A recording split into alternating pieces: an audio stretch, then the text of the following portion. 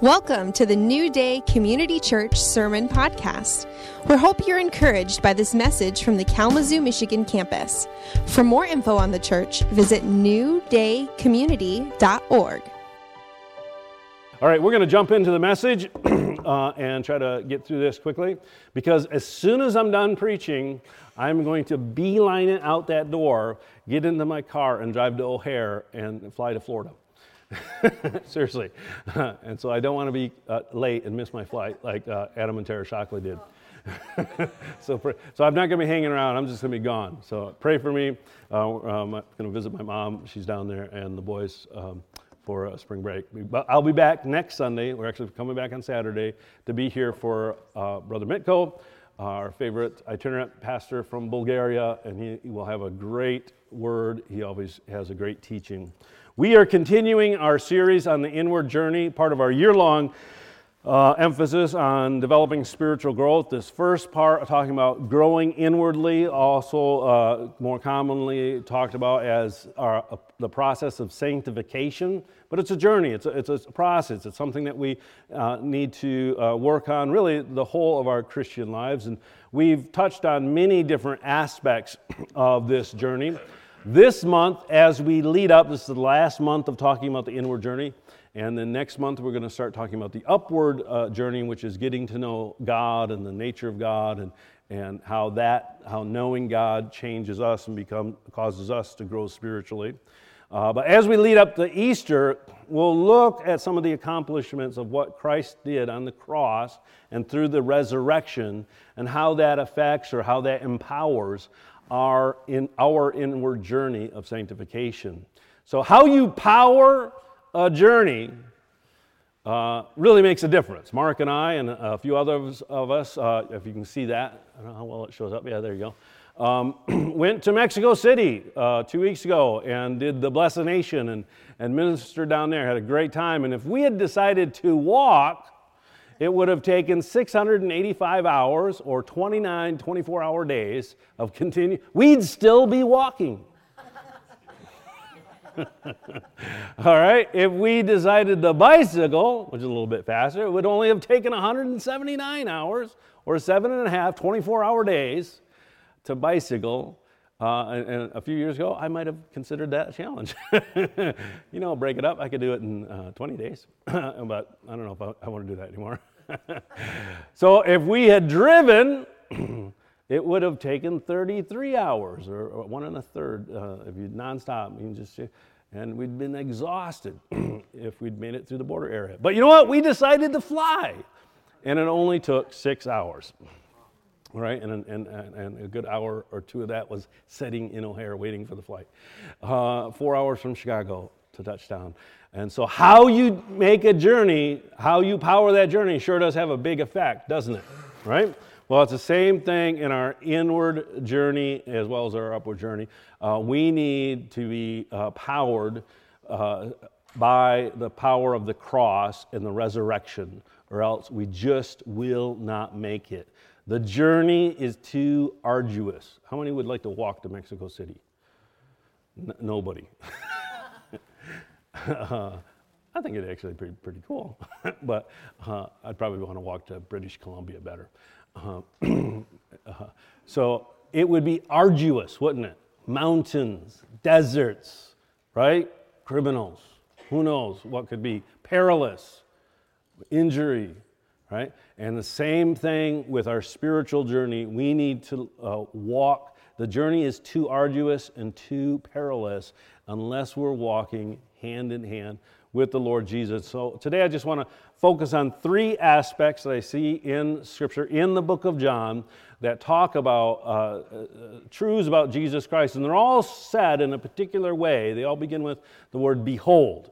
And the first one was spoken by John the Baptist, who was the prophet sent to prepare the way for the Messiah. And he said this is John had been preaching repentance and baptizing people, and Jesus comes to one of his meetings, and there's John, and he looks up, and Jesus is walking, and he declares, "Behold, the Lamb of God who takes away the the sin of the world. John supernaturally had a revelation, prophetic utterance. He knew that this was no ordinary man. This was the Lamb of God. And this is a very significant statement because it is referring to really a number of different references in the Old Testament and the Old Covenant where the Lamb was foretold of the coming Messiah. All right, and most graphically it's depicted in the story of Abraham and his son Isaac. As you may know, if you want to read the whole story, read the book of Genesis. But Abraham was chosen by God, but he didn't have a son, and God had promised that there'd be a lineage, a descendants that actually would, through him, all the families of the earth would be blessed, and he'd have so many children that he wouldn't be able to number them. But he didn't have even any children. And it wasn't until he was almost 100 years old before he had a child. And finally he had this child, and the child is of age, or we don't quite know exactly how old he was, but he was kind of getting up there. And God told him to sacrifice his child, to actually take his child and sacrifice his child. And I don't know about you, but the idea of that in and of itself was like, how could he bear to even consider it? But he had heard God, and he had based his whole life on following God's word.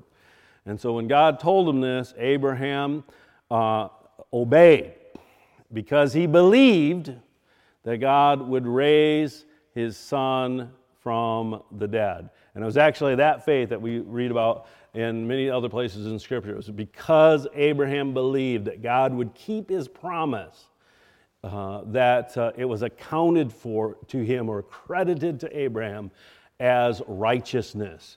And that's the basis for the whole New Testament understanding that we obtain righteous standing before God when we believe. Abraham was the first example of it, but that example was demonstrated in this challenge of sacrifice your son. So there's Abraham and his servants and his son, and they're going off to do a sacrifice, which was not uncommon. Abraham was a religious man. They did sacrifices.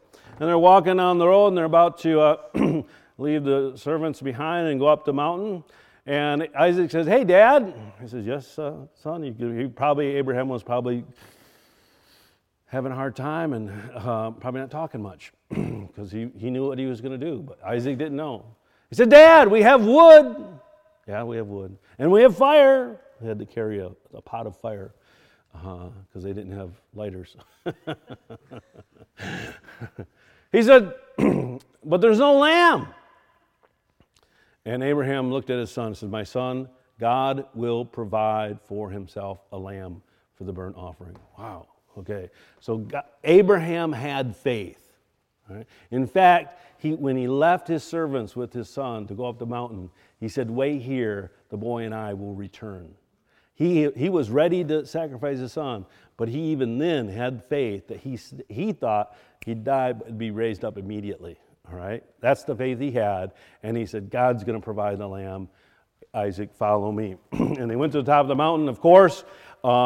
Just as he tied Isaac down, he was going to sacrifice him. An angel appeared, stopped him, and sure enough, there was a lamb stuck in the thicket. And so they sacrificed that lamb instead. But it was that story that demonstrated the truths that are fulfilled in the life of Jesus Christ, because God the Father actually did send his son, and his son actually was crucified, was killed as a sacrifice for our sin. When John says, "Behold, the Lamb of God," it's saying that this person fulfills all of what was foretold throughout the Old Testament about God providing a sacrifice that will accomplish atonement, forgiveness of sin for mankind. This is it. So Jesus was much more than another prophet. He was much more than just another teacher. He was the Lamb provided by God, and in fact, he was God, the Son. And just a little bit later, a chapter down in the same story, John says, "For God loved the world so much, it's written in the book of John, for God loved the world so much that he gave his one and only Son, so that everyone who believes in him will not perish but have eternal life. God fulfilled what was foreshadowed in the story of Abraham and Isaac by actually sending his Son to be the Lamb that was slain on our behalf. Behold, the Lamb. Jesus fulfilled all of the Old Testament sacrifices foretold. And we hear the book of Hebrews is all about understanding how Old Testament ideas integrate and are fulfilled in the new covenant, in the life of Jesus and the teachings of the New Testament. And so here in Hebrews, it kind of delves into it. Really, I wanted to read the whole chapter, and then I wanted to read the whole book. But you only give me 35 minutes, and I always go over. Anyway, so we're just going to read a couple of verses. But you know what? You can read the whole book for free. All right? So do that. Get to know it. It's a great book. Hebrews, it's a little kind of thick, but it's good when you understand how it fits together with it all. But it really does connect these Old Testament practices with how they're fulfilled in the New Covenant.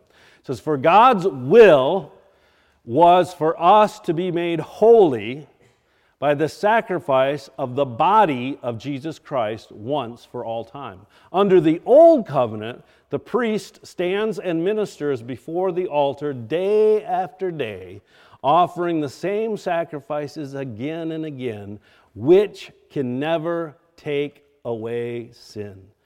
All right? But our high priest offered himself to God as a single sacrifice for sin, good for all time. Then he sat down at the place of honor at God's right hand. Every morning and evening, a lamb was slain on the altar. Can you imagine that?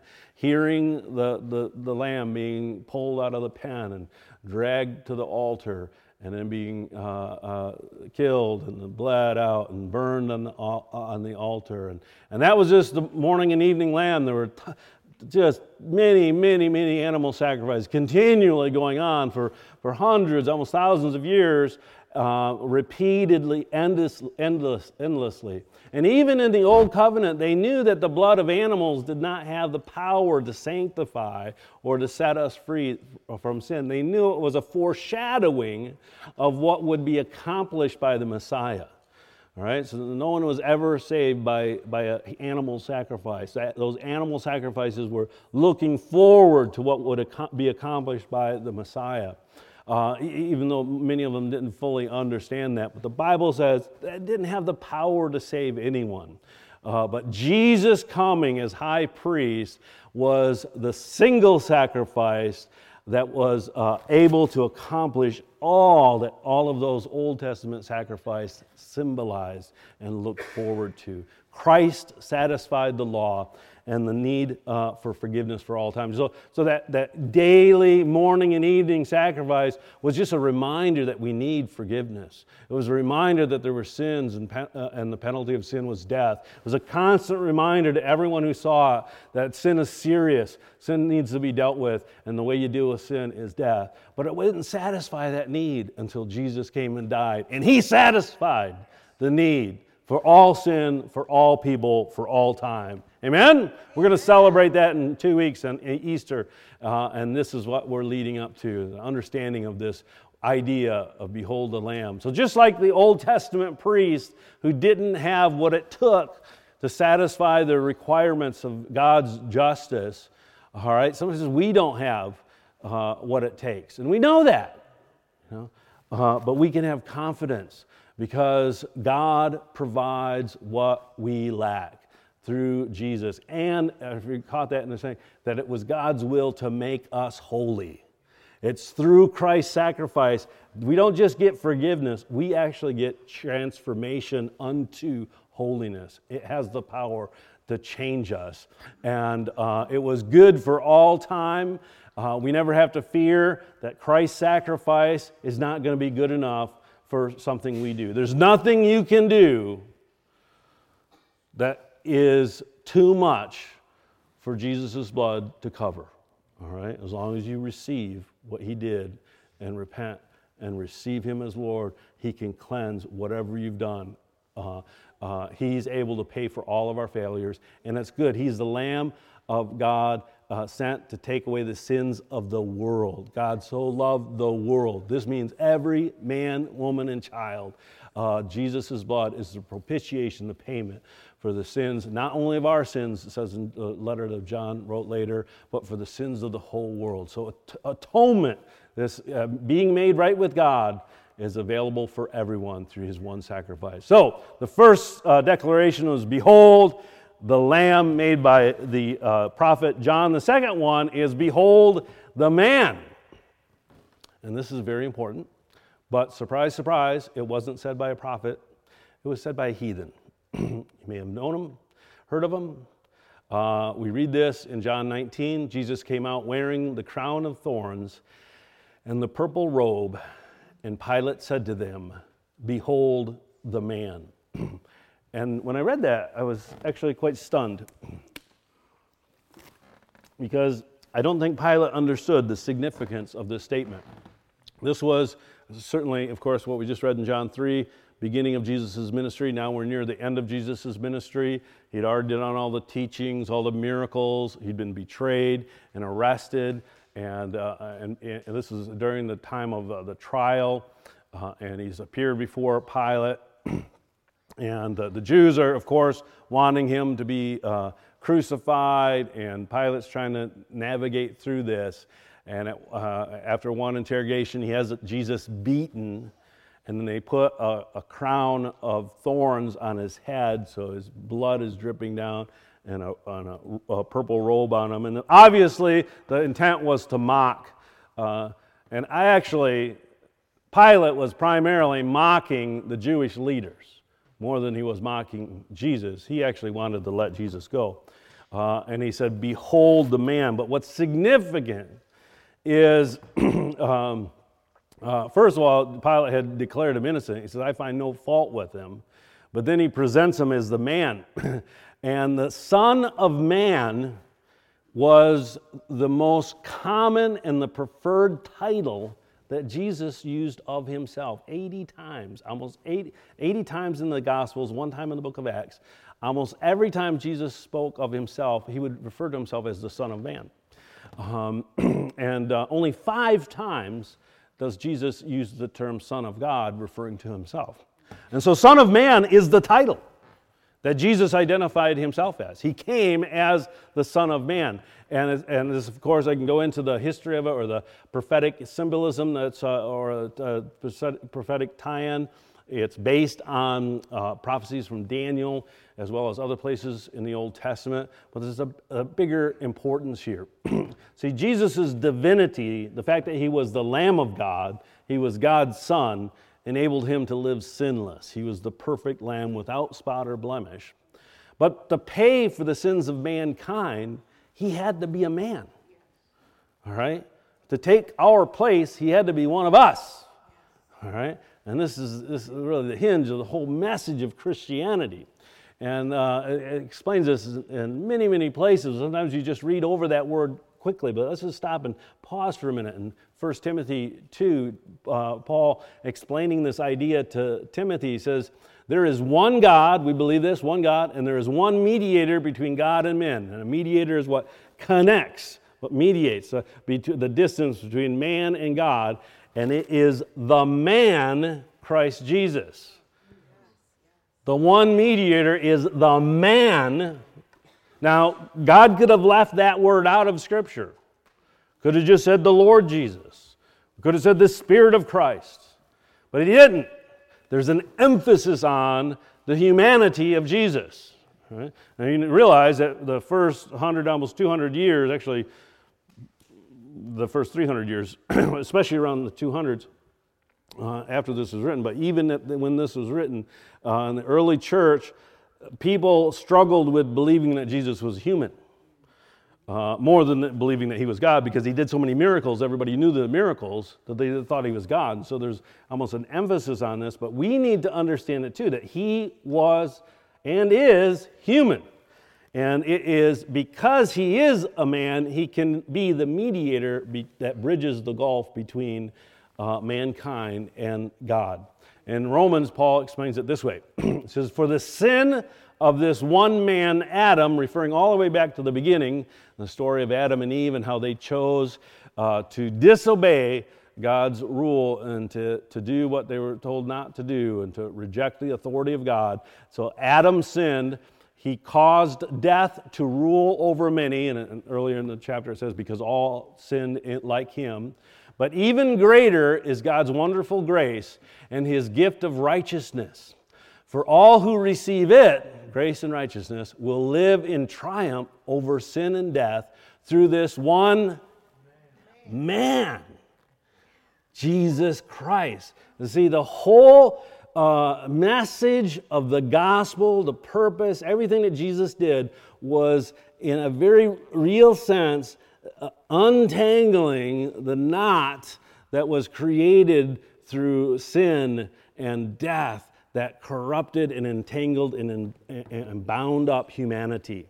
And so in order to untangle, he's got to undo thread by thread. And a big part of it was being human and living under the will of God and not making a violation, not sinning. So living without sin, but then conquering death and conquering sin. Not just for Jesus, but for the rest of mankind. So just as sin came through Adam, and through Adam affected everyone, all humans, through righteousness, through Jesus comes righteousness, freeing us from sin, freeing us from the consequence of sin, which is death. Isn't that great? I think it's great.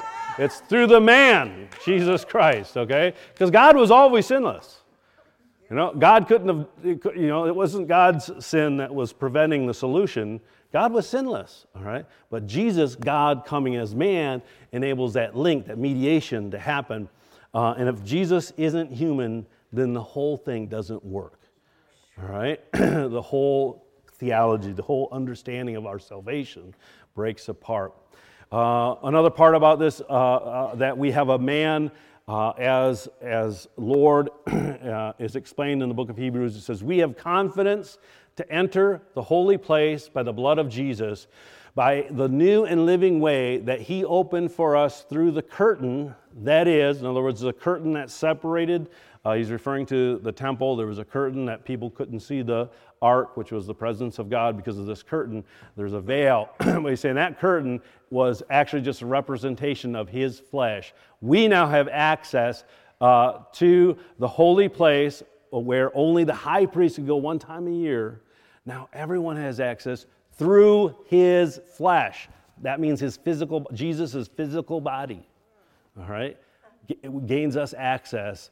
Since we have a great high priest now, Jesus becomes a high priest over the house of God. Let us draw near with a true heart, with full assurance of faith, and our hearts sprinkled clean from an evil conscience, and our bodies washed with pure water. All right, so because Jesus, the man, we have confidence, we have assurance. Because of Jesus, the man, we have access through his body. Somehow, because he made it, we can make it. How? By following him. That's why he said, follow me, all right? Follow him, stick close. We have a high priest that represents us, that represents God to us, that will never die. And we are clean in our conscience, that means guilt in our mind, but also our bodies. That means we can actually live sin-free and free from the consequence of sin because of the power of what Jesus accomplished. Amen? Is that good? All because Jesus is a man. Last one is Jesus, behold your King. I like that this one is a little more personal. Behold the Lamb, behold the man, but here it's behold your King. And guess what? Pilate said this too. Pilate entered the praetorium again, called Jesus and said to him, are you king of the Jews? And this time Pilate's getting a little agitated. He's been hassling into this for quite a while. Jesus answered, says, my kingdom is not of this world. If my kingdom were of this world, my servants would fight so that I should not be delivered to the Jews. But now my kingdom is not from here. Pilate therefore said, are you a king then? He keeps asking. It's like, are you a king? Because the Jews were saying he's claiming to be king. Pilate saying, are you a king? Are you a king? And Jesus finally answers him. He says, you say rightly that I am a king. For this cause I was born, and for this cause I have come into the world, that I should bear witness to the truth. Everyone who is of the truth hears my voice. So Jesus accepted that he came as a king. In fact, that's why he was born. But he's a king of a different kind than Caesar or Herod or the government systems of this world. He represents a different type of kingdom, and his kingdom is not from this realm, it's from heaven. It goes on, it says, Pilate said to him, "Are you not speaking to me?" He said, "Don't you know who you're talking to? Do you not know that I have the power to crucify you and the power to release you?" And Jesus said, "You could have no power at all against me unless it had been given you from above. Therefore, the one who delivered to you has the greater sin." From then on, Pilate sought to release him. He just wanted to get rid of this guy. He's trapped. He's afraid of Caesar. He's afraid of the Jews. His wife keeps having dreams about this holy man. The guy claims to be the Son of God. Poor Pilate. He's just a politician trying to figure a way out. So he's trying to get rid of him. But the Jews cried out, saying, "If you let this man go, you're not Caesar's friend. Whoever makes himself a king speaks against Caesar." When Pilate therefore heard that, he said, "Uh-oh, they'll get me with that one." He brought Jesus out, sat him down in the judgment seat, place called the Pavement, Hebrew is Gabbatha. It was preparation day of the Passover, and about the 6th hour, he said to the Jews, so he had sat down on the judgment seat, he had made his determination, and he brought him out. And this time he said, "Behold your king." And they cried, "Away with him! Away with him! Crucify him." Pilate, listen to this. He is the legitimate representation of Caesar, who was the ruler of the known world, okay? Publicly and officially declaring Jesus as the people's king. Whew. I think that's incredible. I think that it's amazing that God got a heathen politician to speak truth.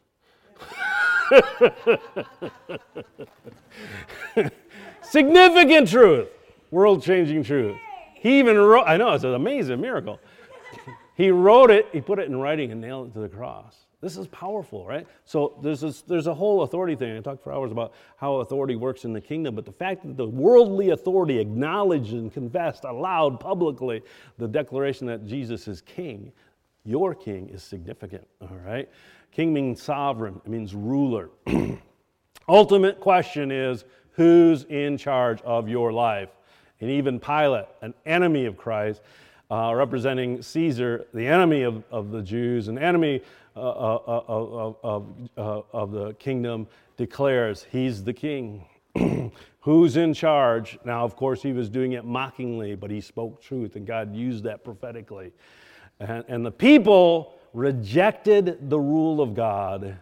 They rejected the man that God had sent. They rejected the Lamb of God, the Son of God. And they actually said, "We have no king but Caesar." We reject God's authority and we choose the world's authority. Don't you think, wow, if you were in that crowd, what would you have done?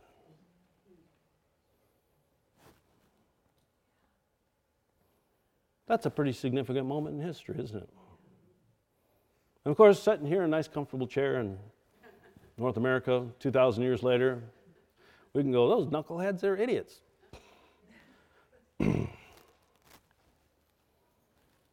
I believe every time we choose the world's way over Christ's way, we're saying the same thing. Ouch. Every time we do, we respond out of the world system, out of the world way of thinking, out of selfishness, out of sin, out of ungodliness, out of uncharity, any way that's not reflective of the nature and the character of Christ, we're actually saying the same thing. So we're no better than they are. But thank God, God sent the Lamb, who was a man that paid the price and who's king. He's in charge. All right? Peter explains it this way. This is now They crucified him, they buried him. Everybody had lost hope. Even his closest disciples were hiding in a room. And finally, he appears to them, and he over a number of weeks, and then says, wait in the upper room and pray, because you're going to receive power from on high. And the Holy Spirit came. This is all in the first few chapters of the book of Acts. This is what happened after the resurrection. Jesus rose from the dead, even though they buried him, crucified him, killed him, buried him. The grave couldn't hold him. We're going to be talking about that in 2 weeks in Easter. He rose from the dead, and Peter preaches, says, therefore, let all the house, he's standing in front of thousands of people in Jerusalem, preaching, let all the house of Israel know assuredly that God has made this Jesus, whom you crucified, both Lord and Christ. And when they had heard this, they were cut to the heart. That means they felt it. They realized what they did was wrong. They had conviction and said to Peter and the rest of the apostles, what do we do now? Men and brethren, what shall we do? They recognized that they were wrong. They repented in mind, and now say, what can we do to demonstrate repentance? And Peter said, repent and let everyone be baptized in the name of Jesus Christ for the remission of your sin, and you shall receive the gift of the Holy Spirit. For the promise is to you and to your children, to all who are far off, as many as the Lord our God will call. And it's the promise of the Lamb of God. It's the promise that God would provide a man. It's the promise that we have a king that will overcome every failure, every sin. The resurrection, when Jesus rose from the dead, it proved that he had authority that exceeded all worldly authority. It was the Romans that put him in the grave, right? It was the Jewish religious system that accused him and convicted him, but he demonstrated power over that you can't keep him down, all right? Jesus even said that to his disciples right before he ascended into heaven, and he said, all authority in heaven and earth had been given to me. And so he was declaring what had happened, but it was demonstrated by the fact that death had no grip on him. And then he said to his disciples, go and tell everybody in the world about this, all right? Because anyone who believes can have the same freedom. Death can't keep you down. This authority empowers us. Jesus' authority it now empowers us to walk out our inward journey of righteousness, all right? We can't do it. You cannot attain the level of perfection that God requires of us, all right? But with Christ dwelling in us, we don't rely on our authority, we rely on Christ's authority.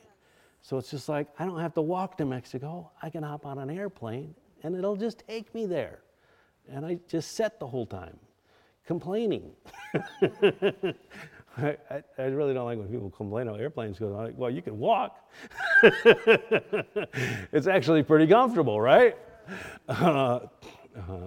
So Christ in you, the hope of glory, teaching every man in all wisdom that we may present every man perfect in Christ Jesus. Here's Paul using the same idea, that it's when Christ is in us, Christ in us, the hope of glory. Yeah, that's great. But you know what? He goes on. He says this means that we are taught in wisdom, and it enables us to be presented before God perfect. We're able to accomplish the inward journey, okay? We're able to get all of our self dealt with, and perfect means brought to maturity.